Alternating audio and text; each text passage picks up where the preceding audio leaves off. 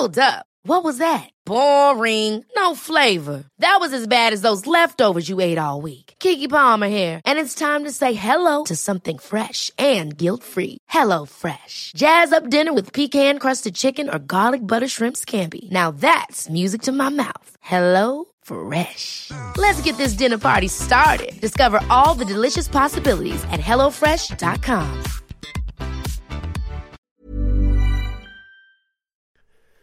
The following on podcast is proudly sponsored by Barbados Tourism. Before we kick off the show, I just wanted to take a moment to remind you that the ICC Men's Cricket T20 World Cup Final is taking place in Barbados this summer. This, by default, gives all of my fellow cricket fanatics the perfect excuse to go and book a holiday to Barbados in June and experience firsthand the euphoric atmosphere at the Kensington Oval, the cricket mecca of the Caribbean.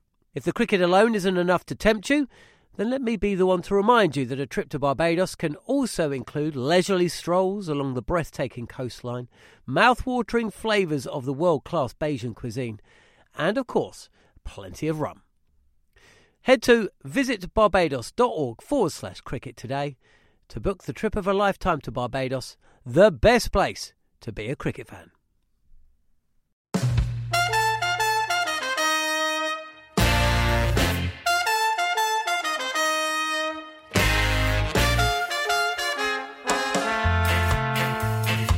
You're listening to the Cricket Collective here on TalkSport 2 with me, Neil Manthorpe, and as always, I'm joined by former England fast bowler Steve Harmison, and we've got another busy show, looking back at England's first victory of the winter so far as they level the five-match series against the West Indies at 1-1. We'll get the lowdown from the Caribbean with our commentator Barry Wilkinson, and hear exclusively from England fast bowler Reece Topley. As well as that, Indian cricket writer Anant Vasu will discuss a tough tour for India of South Africa. And we end by discussing a couple of coaching changes in the county championship. You're listening to the Cricket Collective here on TalkSport 2.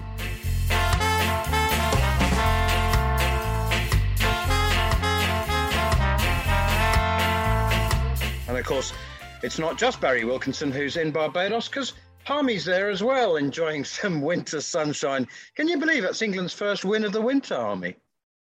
Well, to be honest, the way England batted, I'm not surprised it's the first win of the winter. It is a surprise that it's the first win of the winter in the Ashes, but I was surprised by the first game. I thought West Indies came out traps, all guns blazing, and thought their fielding in particular, especially when you think they went to the World T20 on similar surfaces to what they're playing on in Barbados. And they give a little sort of benefit tournament to about 5 or 6 old blokes who couldn't move. And then now they've got a dynamic fielding side. They've got bowlers that can bowl quickly. And if they get the top order right, give themselves a chance. We've seen how devastating the lower middle to lower order can be.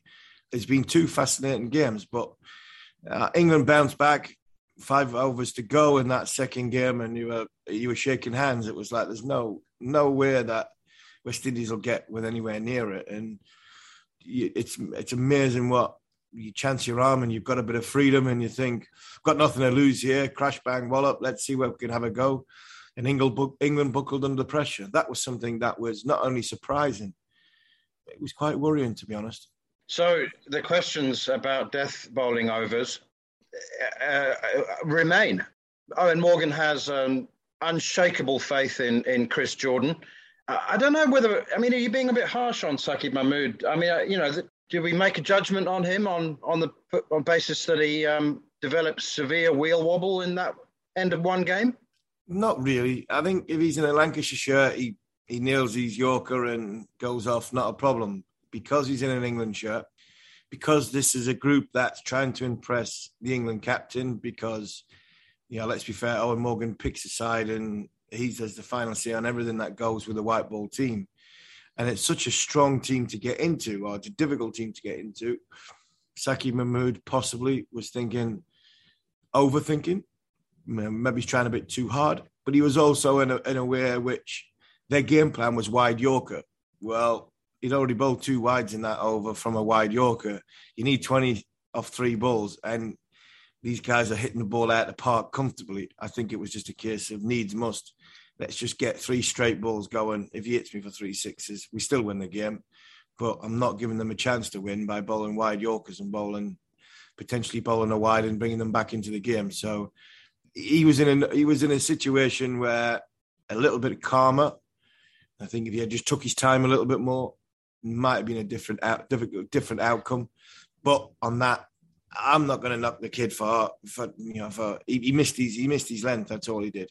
Let's remind ourselves of what Eoin Morgan said about those Yorkers and missed Yorkers after the game. Every team in the world is trying to get better at it. It is the hardest job in T20 cricket, is to bowl death bowling. I probably have to be honest, conditions did get a little bit better towards the end. The ball did skid on as opposed to our innings in the first innings.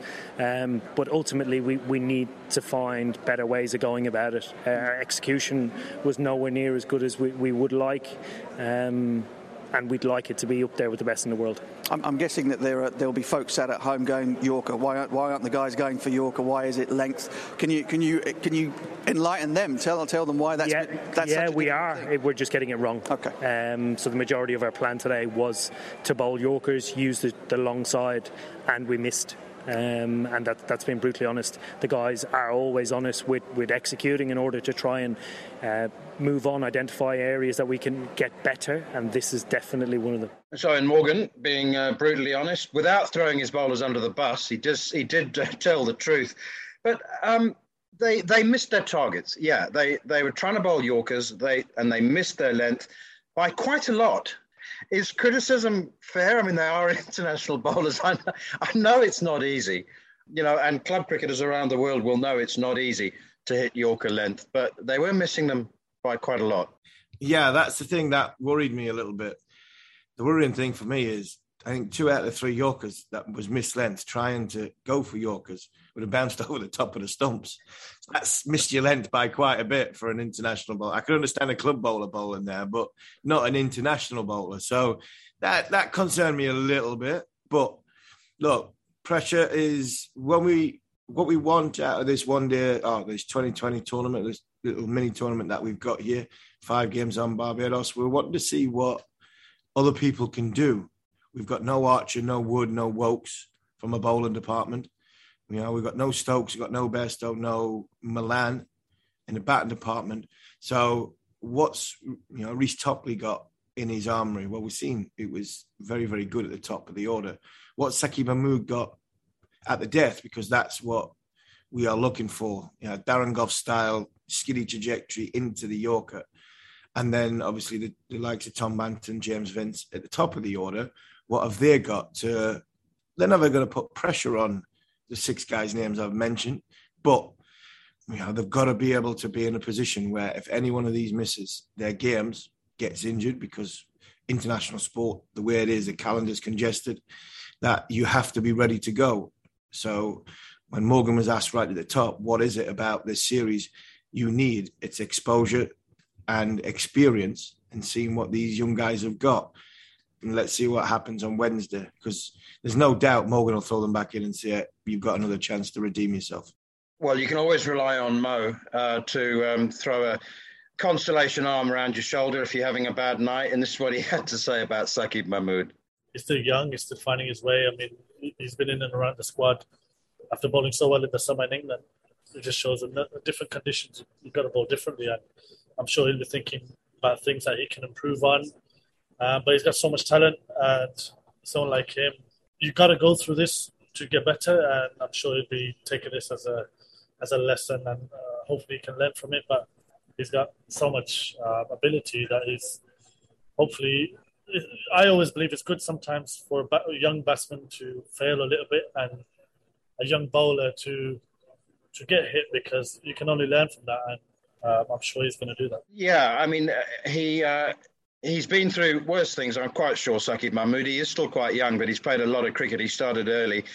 And you mentioned Reece Topley as well there, so let's concentrate on the good. He was outstanding. This was Reece Topley after the game. I'm not saying you want those scenarios, but you just have to be sort of hungry when the ball's thrown to you. You're always going to, especially as a seamer, you're always going to bowl either up top or at the death. And I think you've got to not shy away from from those. And I think once you realise you're going to be on the bad side of some and you're going to be on the good side of some, it's a bit, I'd almost say it's like a keeper in a penalty shootout where no one expects you to save it. But, same with the death, like no one expects you to not get hit for a boundary, but it's almost like you're ruining the party a bit by, just going for ones and stuff like that.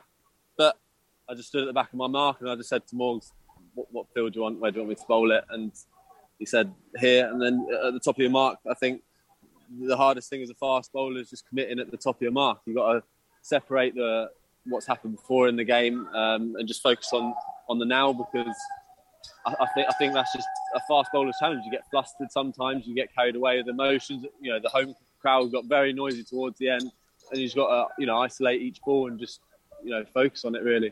We clearly enjoyed it, Reece Topley. So is he the answer? Does he get rotated with Timo Mills and Jofra Archer? With Timo Mills, yes. Jofra Archer, no. If Jofra Archer's fit, Jofra Archer never gets rotated, in my opinion. The boy's out here, he's enjoying some home comforts and sunshine, and as soon as he's fit, he plays. It's as simple as that. And I ain't rotating Jofra Archer, even if there's any question marks on him. I'm not rotating him. He's fantastic. So I think the Mills and Topley one is an interesting one, because if you're trying to build a unit which is not only successful but robust and a team that's got plans going in and making it difficult for the opposition, Mills and Topley are two bowlers you can't really hang your hat on.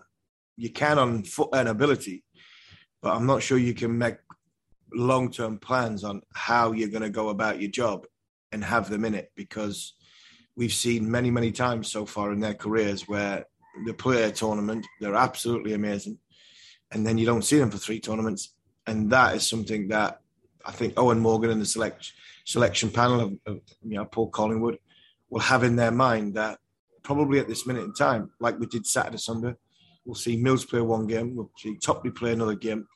I'd like to see them play both together in the same side, and whether Morgan can do that on Wednesday and say, right, we've got a couple of days in between. Mills and Topley play Wednesday, and then one of them plays Saturday and the other one plays Sunday. That could be the interesting way to go. I'd like to see them both play together, because they're different. They're really different. One's quick through the air, skiddy trajectory, and the other one hits the pitch hard. And I thought Reece Topley bowled a fantastic first over, and I thought he bowled a brilliant 19th over when the wheels were coming off a little bit. So finally, in this section, I admit that I'm obsessed with context and series having context, which is why I love the World Cup Super League so much and the World Test Championship. This series doesn't have a context like that, except that in 9 months' time, England go to Australia for another T20 World Cup.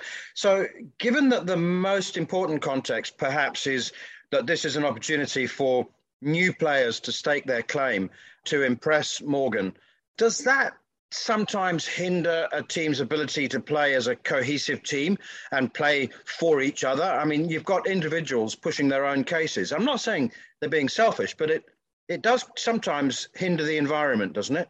It can do, but I don't think with this team it will, because Morgan doesn't allow it.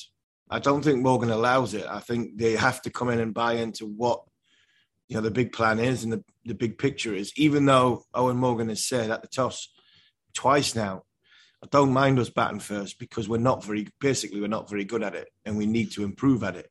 And it's up to these guys to stand up and show what they're worth.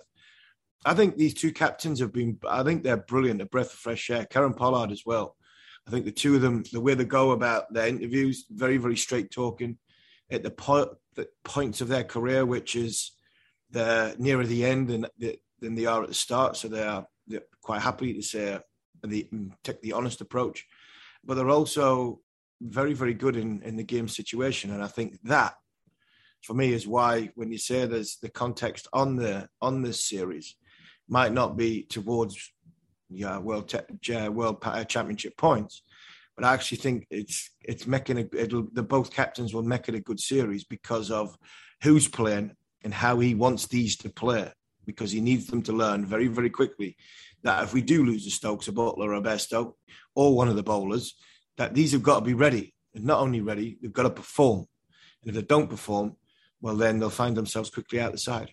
Well, delighted to say, as promised at the top of the show, we're joined live from Barbados by Barry Wilkinson, who's part of the TalkSport 2 commentary team.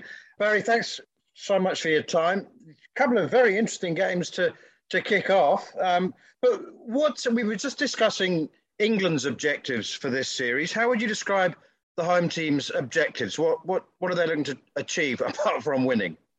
I think they're looking to achieve a level of competitiveness, which they have not done for the last year and a half. They've been blown over in most of the T20s that they've played in. You look at the World Cup, that was a disaster. A lot of the old guard, as you would call them, represented the West Indies, but they did not turn up. So they thought that they were picking the best team when they were not getting the best out of the team. Russell was not getting results for the West Indies. Gale was playing but not getting results for the West Indies. Lendl Simmons was playing but not getting results for the West Indies. It was a disaster. And now you're seeing that they've shed those players. They've now brought in some new ones. So they're trying now to get as competitive as possible, even if they just don't win, at least be competitive and then work up towards that winning habit again. And there's some bright players now, Barry, in this West Indian side. I can think of the likes of Odean Smith.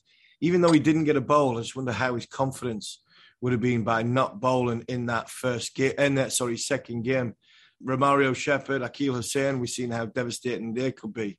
Did the West Indies make a mistake in the World T20 by the surfaces they were playing on, which were a lot similar out in the UAE to Barbados, that instead of going for the benefit tournament for the likes of the names you've just mentioned, go with some of the younger guys and give them some experience going forward? They made a huge mistake, and I'll tell you why. The criteria in the West Indies, the Cricket West Indies selection policy is form, performance, and fitness, commitment. Those are four of the main criteria.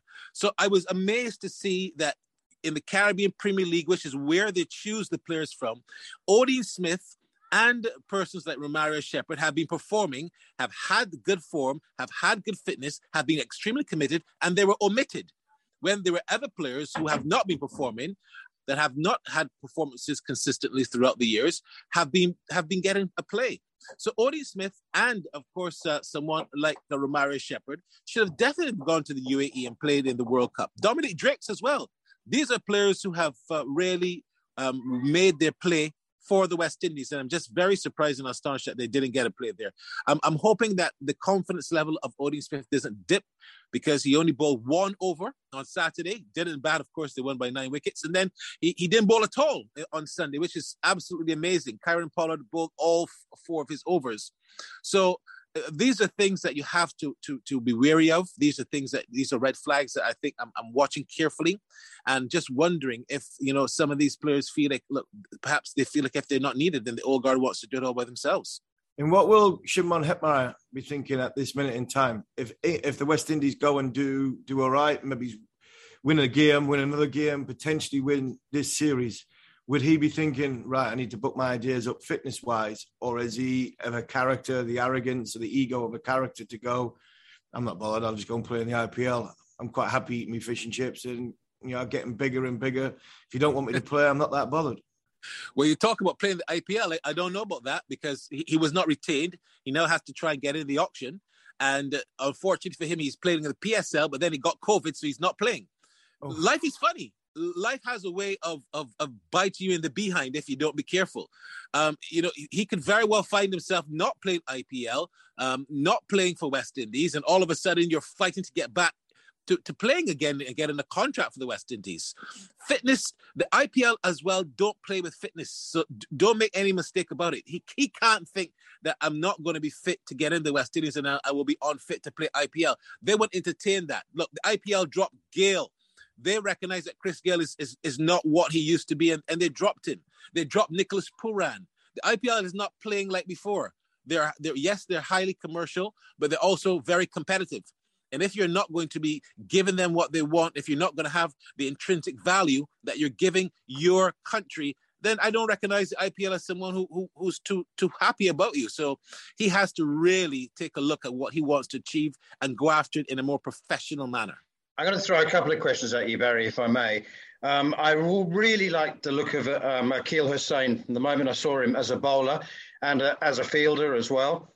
But I didn't know he could bat, and I suspect he didn't either until that second game. Is that the most unlikely innings you've ever seen? What was his record before that game? He has a century in first-class cricket, so he's not a spring chicken with the bat. But having said that, he's been around for a very long time. He's a Trinidadian, but he's played for the Barbados Tridents in the Caribbean CPL T20 League for quite a while. And now he's playing back again, of course, for his home side. In fact, when he was only 17, 18 years old, his talent was recognized, his ability was recognized, but he didn't come on as quickly after getting that push to play. So I think that in the last 2-3 seasons, he's one of these players that has taken like wine to mature. He has matured as he's gotten older. He has not been the instantly talented person like a Pooran or Hetmyer. Now he's late 20s. He's now beginning to show that he had that potential about him. So perhaps in the next 5-6 years might be his purple patch. But he's now beginning to show his worth, especially as a bowler who's very tight, keeps things really tight, feels very well. You saw the catches that he took at the World Cup. You saw the energy he brought. I think I would say that the investment that they showed in him about 10 years ago is now beginning to pay off. And the second question I wanted to put to you was, we need to talk about Jason Holder, as it says in the film. There's a feeling, I know that I've got a massive soft spot for him. I think he's incredibly talented cricketer. I just wonder, why is it that he appears to us outside of the Caribbean to be underappreciated in the region and more valued and more highly appreciated in the rest of the world? I don't think Jason Holder has healed from being dropped as the captain of the ODI team. It was not done in a very professional manner, if you ask me. And I think Jason might have been caught up as being part of the politics of Cricket West Indies. When he was picked to be captain in 2015, there was this very big internal struggle. People didn't think that he should have been captain because there was still Gale around, there was still Bravo around, there was still Pollard. There were still these players who many felt should have been given the opportunity. Clive Lloyd didn't think so. The then president didn't think so. And they gifted Jason the captaincy. And we all know how that went. Things didn't go very well for the West Indies in ODI cricket. And then the way he was taken down as captain, I don't get a sense of feeling that the communication aspect of how it was done correctly. And he might still very well be healing from that for some reason. His batting has fallen away. His bowling has continued to move on from strength to strength. But you called it correctly. He doesn't seem to be appreciated as much in the West Indies as perhaps some other players. And it's amazing because you're looking at one of the best talents that we've got in the Caribbean. I just think he has to go out there and let his performances do the talking all of the time. I'm very concerned, though, that his batting as an all-rounder, if he had to make the team now, he wouldn't make it as a batsman. He would make it as a bowling all-rounder because his batting has not lived up to the expectations that it should have. I mean, you're talking about someone who's got 3 Test centuries. You're talking about someone who has done, he's got a couple of 90s in ODIs. He should be doing much better with the bat, but he's not. And I'm just wondering if it's because he's being tossed around in the order. 1 minute he's at 3 to pitch hit. The next minute he's batting at 8, sometimes 9. So look, what is your role for Jason Holder as a batsman? That has to be identified and a bit more clearly. And he has to be treated more as a senior player because he is. But sometimes you just get the feeling that he's just treated as a normal player in the team and he shouldn't be. Somebody else who's a senior player who's been around, I couldn't believe when you told me this on commentary on Sunday night that Darren Bravo had made his debut in 2010, and he still hasn't had many 50s when it comes to the shorter format of the game. Is the top order a concern for the West Indies, bearing in mind the power they've got from 7 down over? Is Jason Holder 1 place too high? Is Kieran Pollard? He bats 6 for Mumbai Indians. Is he 1 place too high? Is Bravo the problem in that top order? Pooran has looked scratchy. So is there anybody else that potentially could come in to balance that side out at the top of the order to get them off to a sort of better start, to give the lower order some sort of chance to win the game as opposed to what we seen the other night? Let me start first of all with Darren Bravo. Absolutely amazing. Darren Bravo made his T20 debut before Virat Kohli. Go and check it if you doubt. And you're talking about someone who has never scored a 50 in T20 cricket for the West Indies. His highest score is 43. He's played longer in terms of years than almost anyone. He's played longer than Root. Root made his T20 debut for England in 2012. And you're talking about someone who's now a frontline batsman for the West Indies, who has played 12 years or over 12 years and has not made a 50 in cricket yet in T20s. And he's one of the frontline batsmen. It just makes me wonder as to what really the selectors are looking at when they look at the criteria and the rule of law of picking these teams. Now, Darren has done well in the Caribbean Premier League and the T20 leagues. But then, given the little opportunities that he's had for the West Indies, he hasn't. So I'm just a bit bewildered as to what has happened there with his career. He did have that impasse with the president in 2016. He didn't play, I think, for about three seasons or so. But even if you strain that out, you're still left with a player who, having made his debut in 2010, now scratching in 2012, it doesn't look good. When it comes to Kieron Pollard, I've said this before, I've said it again. Kieron's reputation in terms of for the West Indies, his reputation is bigger than his runs. He averages mid-20s. He's done tremendously well for Mumbai Indians. He's probably one of their best players ever. But for the West Indies, Kieron has not been consistent, and that is a worry for me as a commentator.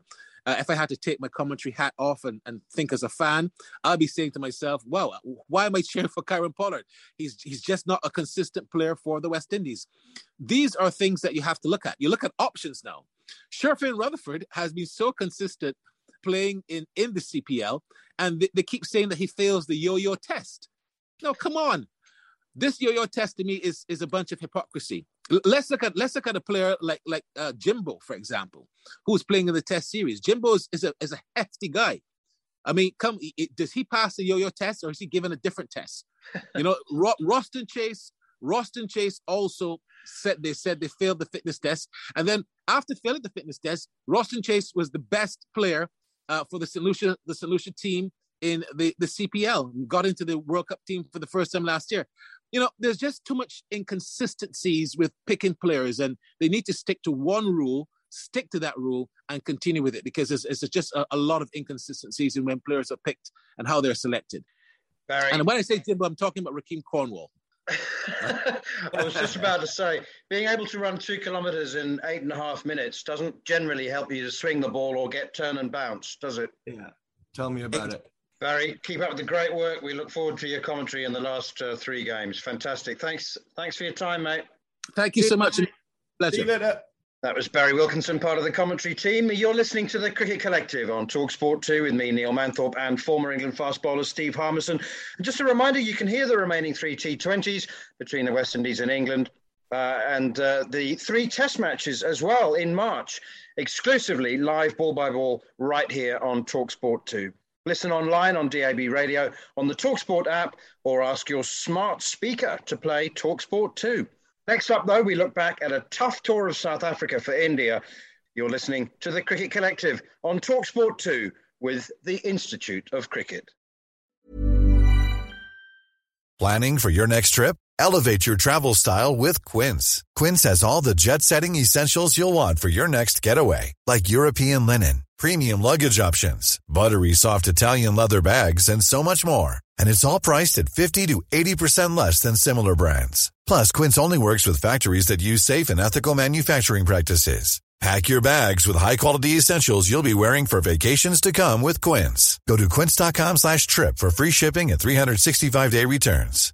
Hi, I'm Daniel, founder of Pretty Litter. Cats and cat owners deserve better than any old-fashioned litter. That's why I teamed up with scientists and veterinarians to create Pretty Litter. Its innovative crystal formula has superior odor control and weighs up to 80% less than clay litter.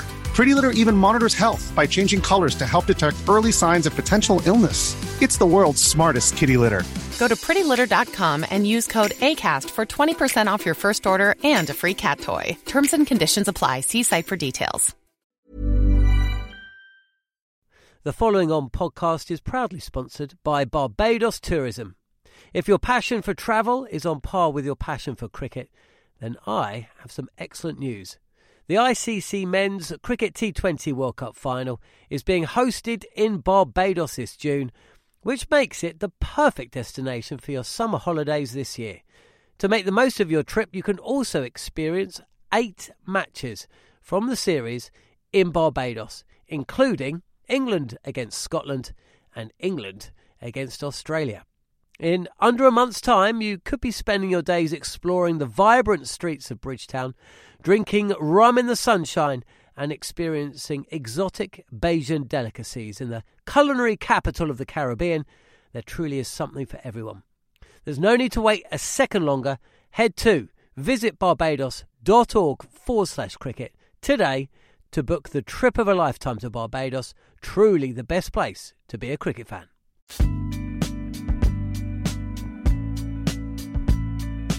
You're listening to the Cricket Collective here on TalkSport 2 with me, Neil Manthorpe, and former England fast bowler Steve Harmison.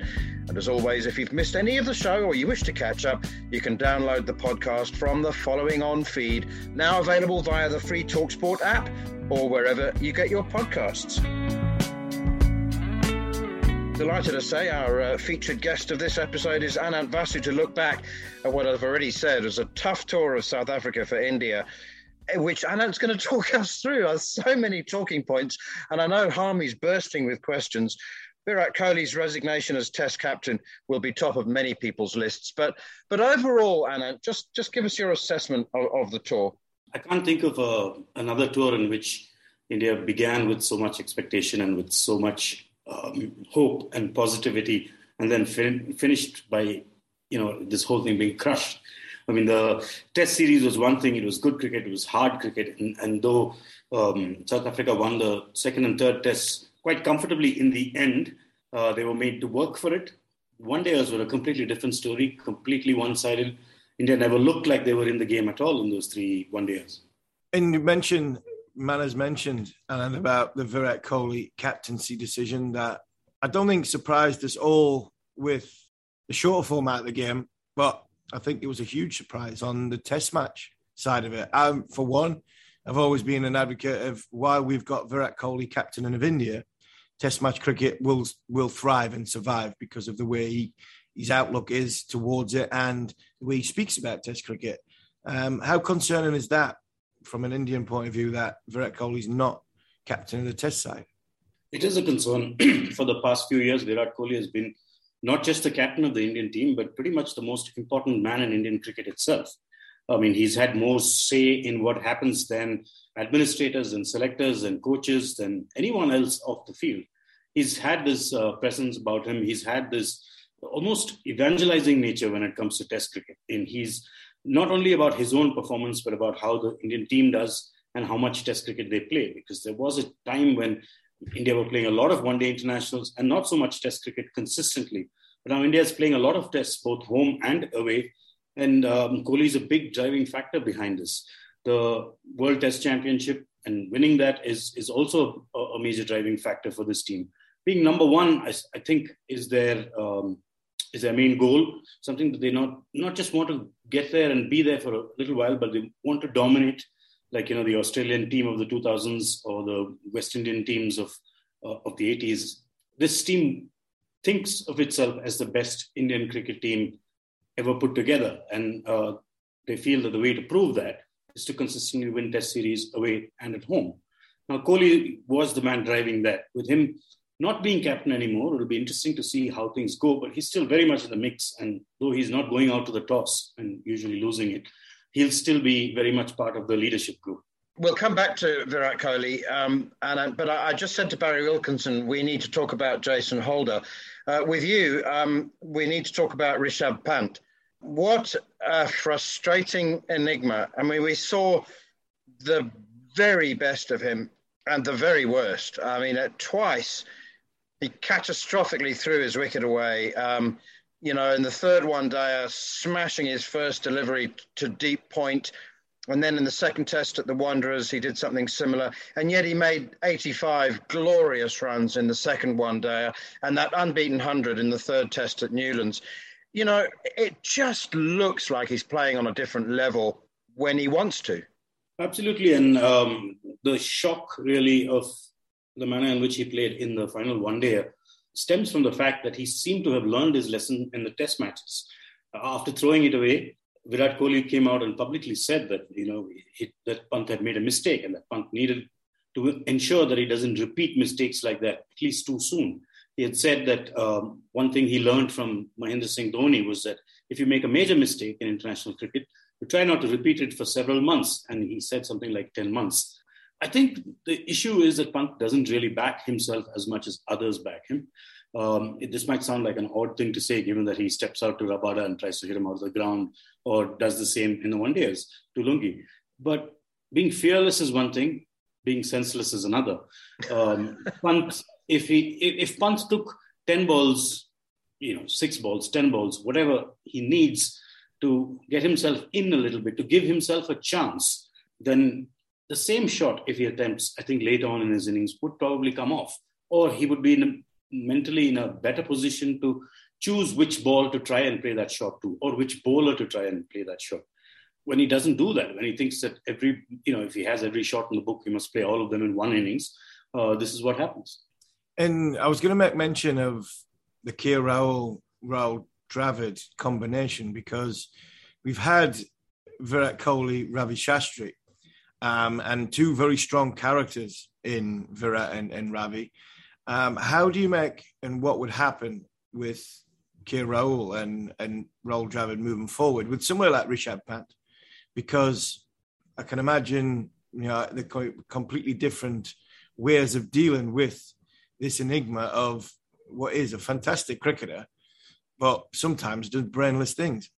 Yeah, I think KL Rahul obviously just settling into the captaincy. So I think he will take a while before he publicly expresses himself a little bit more. I've had conversations to people within the Indian team, within that group, and they say that he's quite expressive, he's quite emotive, he's quite inspiring within the group. I think in a while you'll start seeing more of that in his press conferences and his TV appearances and things like that. But it's an interesting situation in that when Ravi Shastri and Virat Kohli were in charge, the criticism every now and again was that they were overdoing things, that they were, being too aggressive, being in your face, being over the top. Now you have this other combination who's being criticized perhaps for being too laid back, for being too reserved, for not expressing themselves strongly enough. I think the ideal balance is somewhere in the middle. And having known Rahul Dravid over the years and KL Rahul since he played under-19 cricket, these are not guys who are shy of having words. These are not guys who are going to hold back when something needs to be said. May not necessarily give Pant a dressing down publicly, but you can be sure words would have been had in the dressing room. A year ago, Anant, maybe even 6 months ago, there was talk about India. If India fielded 2 test teams and 2 ODI teams, the chances that they would meet each other in the final were pretty high. And they've come over to South Africa, and without being in any way disparaging about South Africa, this is not a great test team. It's not a great one-day team. It's a good one, good, well-drilled, hard-working. But have India really fallen that far that quickly, or is it just COVID fatigue? Is it just a little pothole on the road towards the greatness they crave? Well, if you look at India's results over the last year or so, it's been the bowling that's generally done its job. Even at home in the last year, on pitches that have been particularly helpful to spin bowling, the batsmen have rarely got the scores that they used to once. You're not seeing scores of 400, 500. When I was asked to preview the South Africa series, I looked at the two sides and looked at the batting of both sides, on paper and on recent form. And my thought was that the team that collapses less spectacularly, the team that collapses fewer times, is going to win this, because there is help for the bowlers. There is both bowling attacks are very good, but neither of these sides make the big runs anymore. South Africa won the Test series without making 250 in a single innings. I'm not sure that's ever happened before. It just shows that India outdid South Africa in the inconsistency of batting during the series. And did India learn anything from this tour to South Africa going forward? They've got the West Indies and Sri Lanka coming up. KL Rahul Dravid, did they learn about some of the subjects in that side and who they can trust, who they can't trust, who they might need to move on? Was there anything that was glaringly obvious that India will take away from this series in South Africa? Well, I think the most obvious thing is not what they learned is not about who's there, but who's not in this team. I think the importance of Rohit Sharma and Ravindra Jadeja in kind of balancing out this side, either in Test cricket or in one-day cricket, was driven home. With the workloads that India have at the moment, it's unrealistic to expect Rohit and Jadeja to be fit all the time or to be available all the time. So the team really must work towards identifying a combination or combinations that can do the job when one or both of these players are missing. I don't think they have found that combination yet. They've tried a few things, and it's going to take some time. I don't think the pieces are going to fit together immediately for India. Finally, and before I wish you safe travels, I know you're still in South Africa, waiting for your flight in Johannesburg, but we heard Barry Wilkinson saying that Jason Holder has never recovered, never healed from the clumsy way in which he was removed from the ODI captaincy. I think we know, don't we, that Virat Kohli wanted to lead the team to the 2023 World Cup. He too was awkwardly or clumsily removed from the ODI captaincy. And I thought during the ODI series, he was glaringly inconspicuous.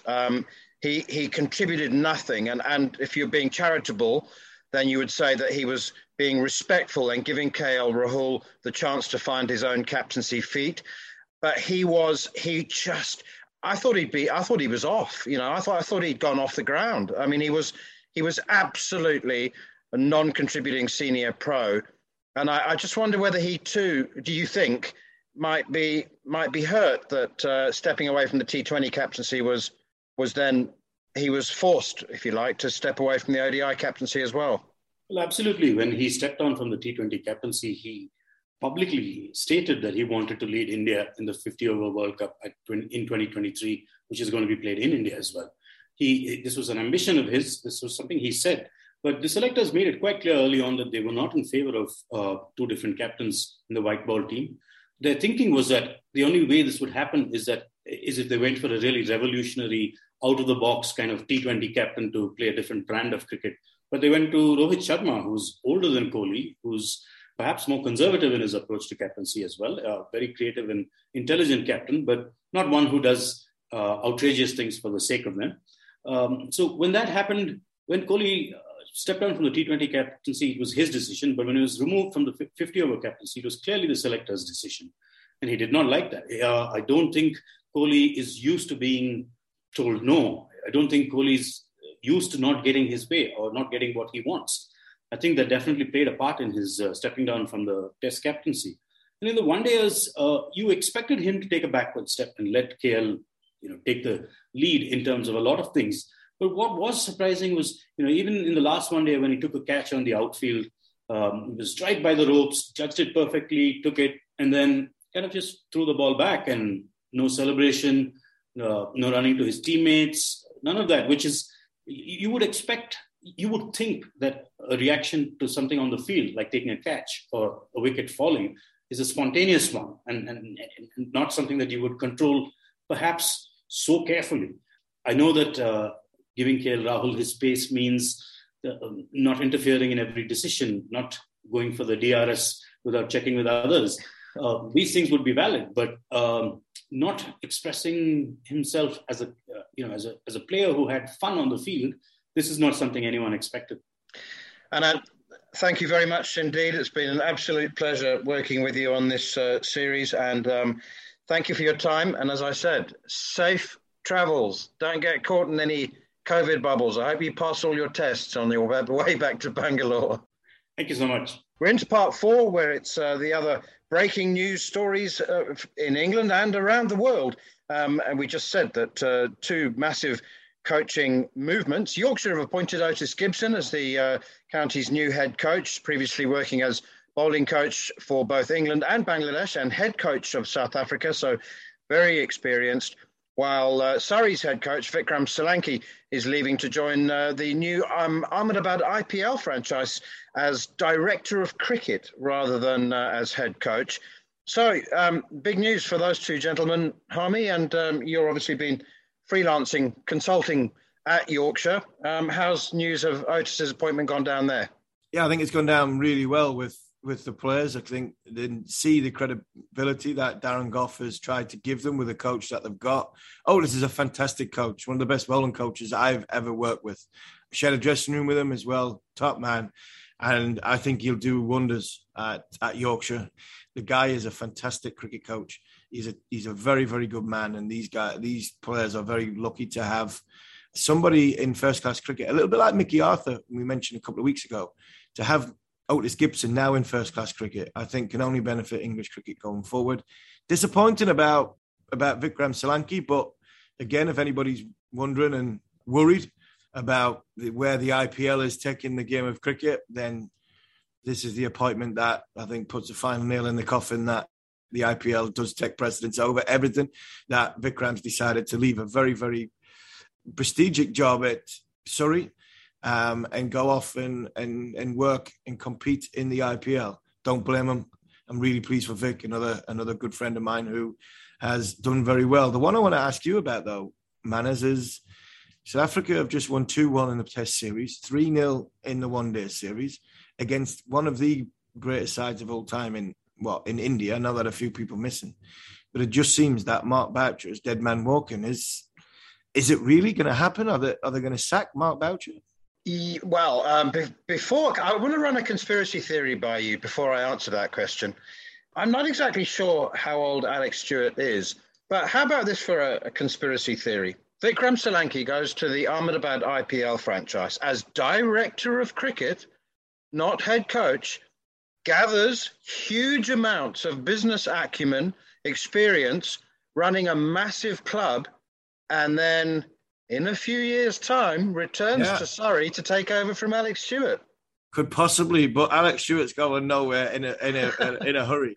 Stewie looks $1 million. Stewie looks as though he's 25, not 55. He looks $1 million, does the gaffer. So I think Stewie will still be working. If you look at the past history of the Stewart family, I think Mickey was still coaching well into his 80s. So Alex Stewart's going to be at the Oval in a tracksuit with his mitt on for another 20 years yet. It doesn't look good for Mark Boucher. There was racist, prejudicial language that was used by the whole team 20 years ago. Paul Adams has testified about language that he found very offensive that I can't repeat on air. And then I have to say that Cricket South Africa charge sheet runs to 7 pages, and this is concerning his time as head coach. And it's in it, racism and subliminal racism are mentioned 7 or 8 times. He is absolutely determined to fight the charges. I'll give you one example because we haven't got time to give you any others. Cricket South Africa have implied that Boucher's decision to allow freedom of choice in taking a knee or expressing solidarity with Black Lives Matter and the fight against racism was racist. And it may well have been prejudicial. I mean, my problem with the word subliminal is that it implies that you're not aware that you're acting in a prejudicial, unfair, biased way. So there's no doubt in my mind that South Africa made an absolute pig's ear of the BLM thing, and the whole squad and team should have been told immediately, listen, at the T20 World Cup, you're on a global stage. We are South Africa. You will take a knee. You will all take a knee or you'll go home. This is more important in the game at the moment. And Boucher was part of the pig's ear process. But I just don't know that you can say that he was being racist. He was misreading the room in a spectacularly awful way. So we'll wait and see. He said that he's going to fight the charges. He believes that he's not racist. But I think that the relationship is irreparably broken down with Cricket South Africa. I mean, they've clearly lost trust and faith in him. Look, if there is mud thrown at him that should legitimately stick, then it should stick. But I do hope that undeserving mud doesn't stick for the sake of the game. Let's move on, shall we? Let's in fact move on to some good news.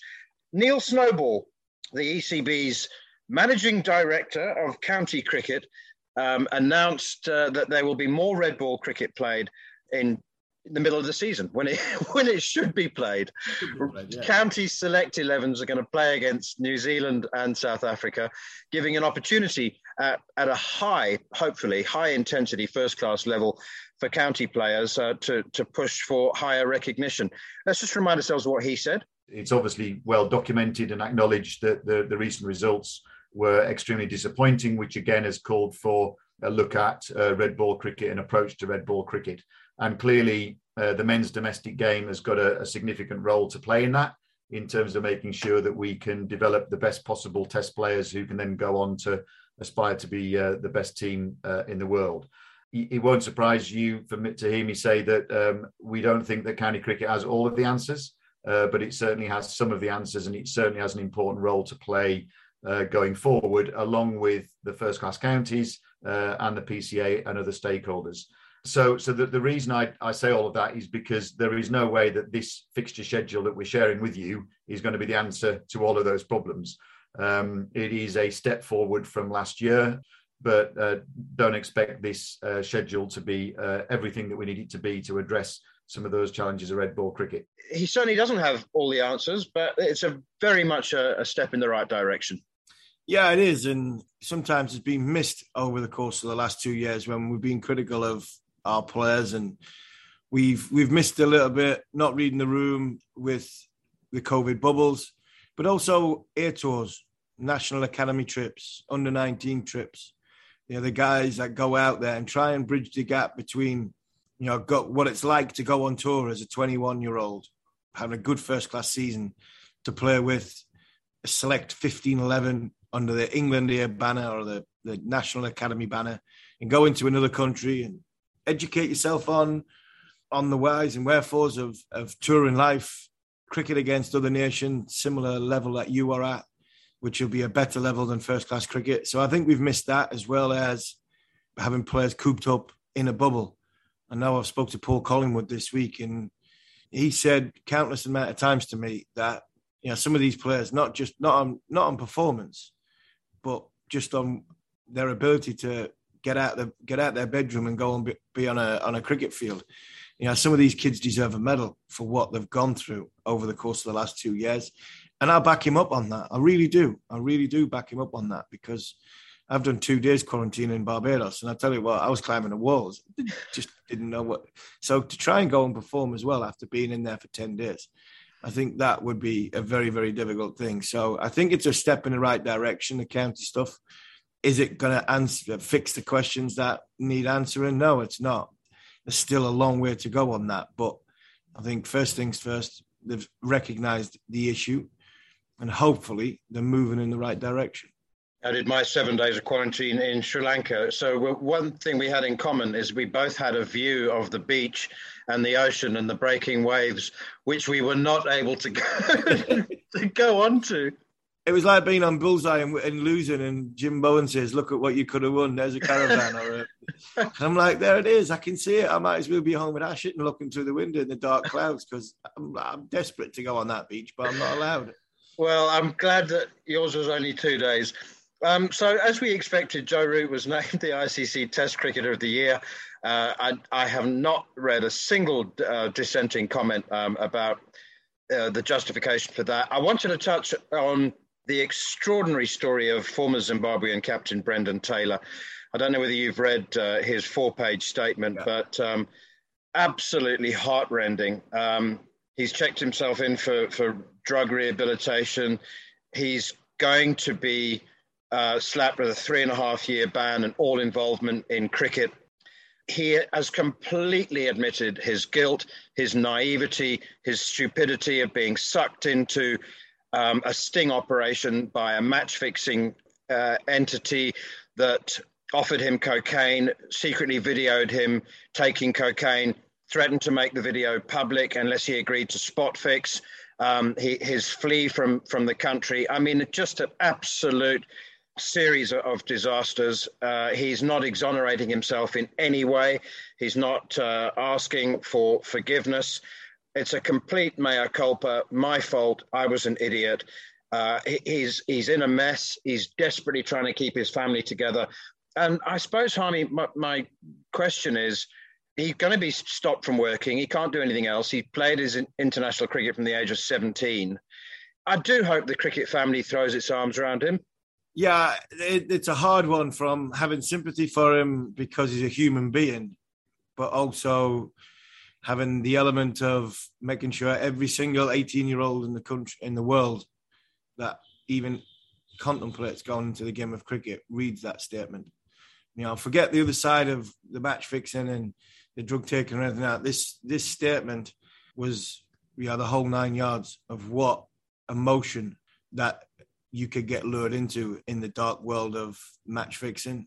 So a bit like when Chris Lewis came out of prison, and Jason Ratcliffe, probably for me one of the best guys that's ever been at the Professional Cricketers Association, helped being a former teammate of his. Mark Butcher, who I'm out here with now, they got Chris Lewis into a way which helped him rehabilitate himself name-wise in the game and be there to help and learn for others.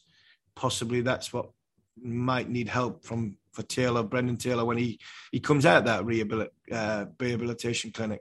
That the cricket family, yes, punishes him for what's happened, but also realization of what the human being's gone through, and hopefully a lesson to others. And he can be a beacon of strength to other people, promoting in the game that this is, unfortunately, where you can get to if you just make one wrong choice. And it is. You made one wrong choice. All of a sudden, it becomes 2 wrong choices, 3 wrong choices, and you're going fast down that roller coaster that you cannot stop yourself. So I had a lump in my throat when I read the statement. I really did. And I was torn between sympathy and probably empathy. But I think it's something that a lesson that a lot of young cricketers coming into the game could learn a huge for. And maybe Brendan Taylor in time can be there to tell it to others, to help make sure that nobody goes through what horrific times he must have gone through as a person. And finally, I always like to end on a bright note, but I can't. I'm going to end on the head-shaking, bewildering story of the week.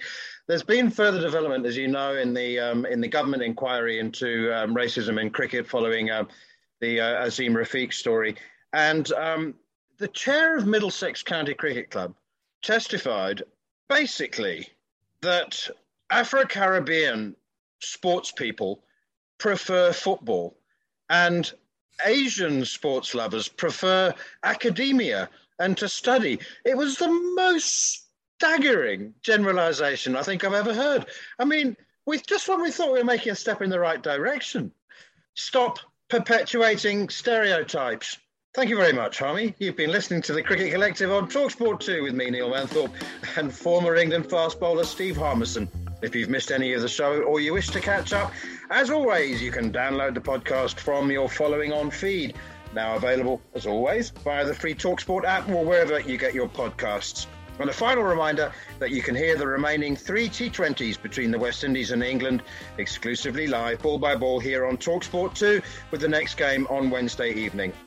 We'll be back next week, same time, same place, to review the series and discuss the other big stories of the week. But this has been the Cricket Collective for this week on TalkSport 2.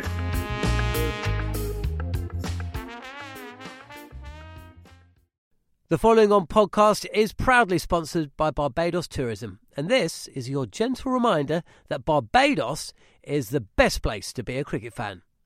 With 8 matches from the ICC Men's T20 Cricket World Cup Series taking place in Barbados this summer, including the final, you can experience the summer of a lifetime by booking today.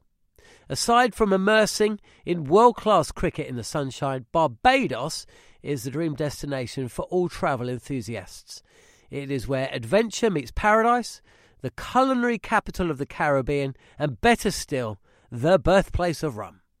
If you're keen to unite with cricket fans across the globe for what is set to be an unforgettable summer, then head to visitbarbados.org/cricket today.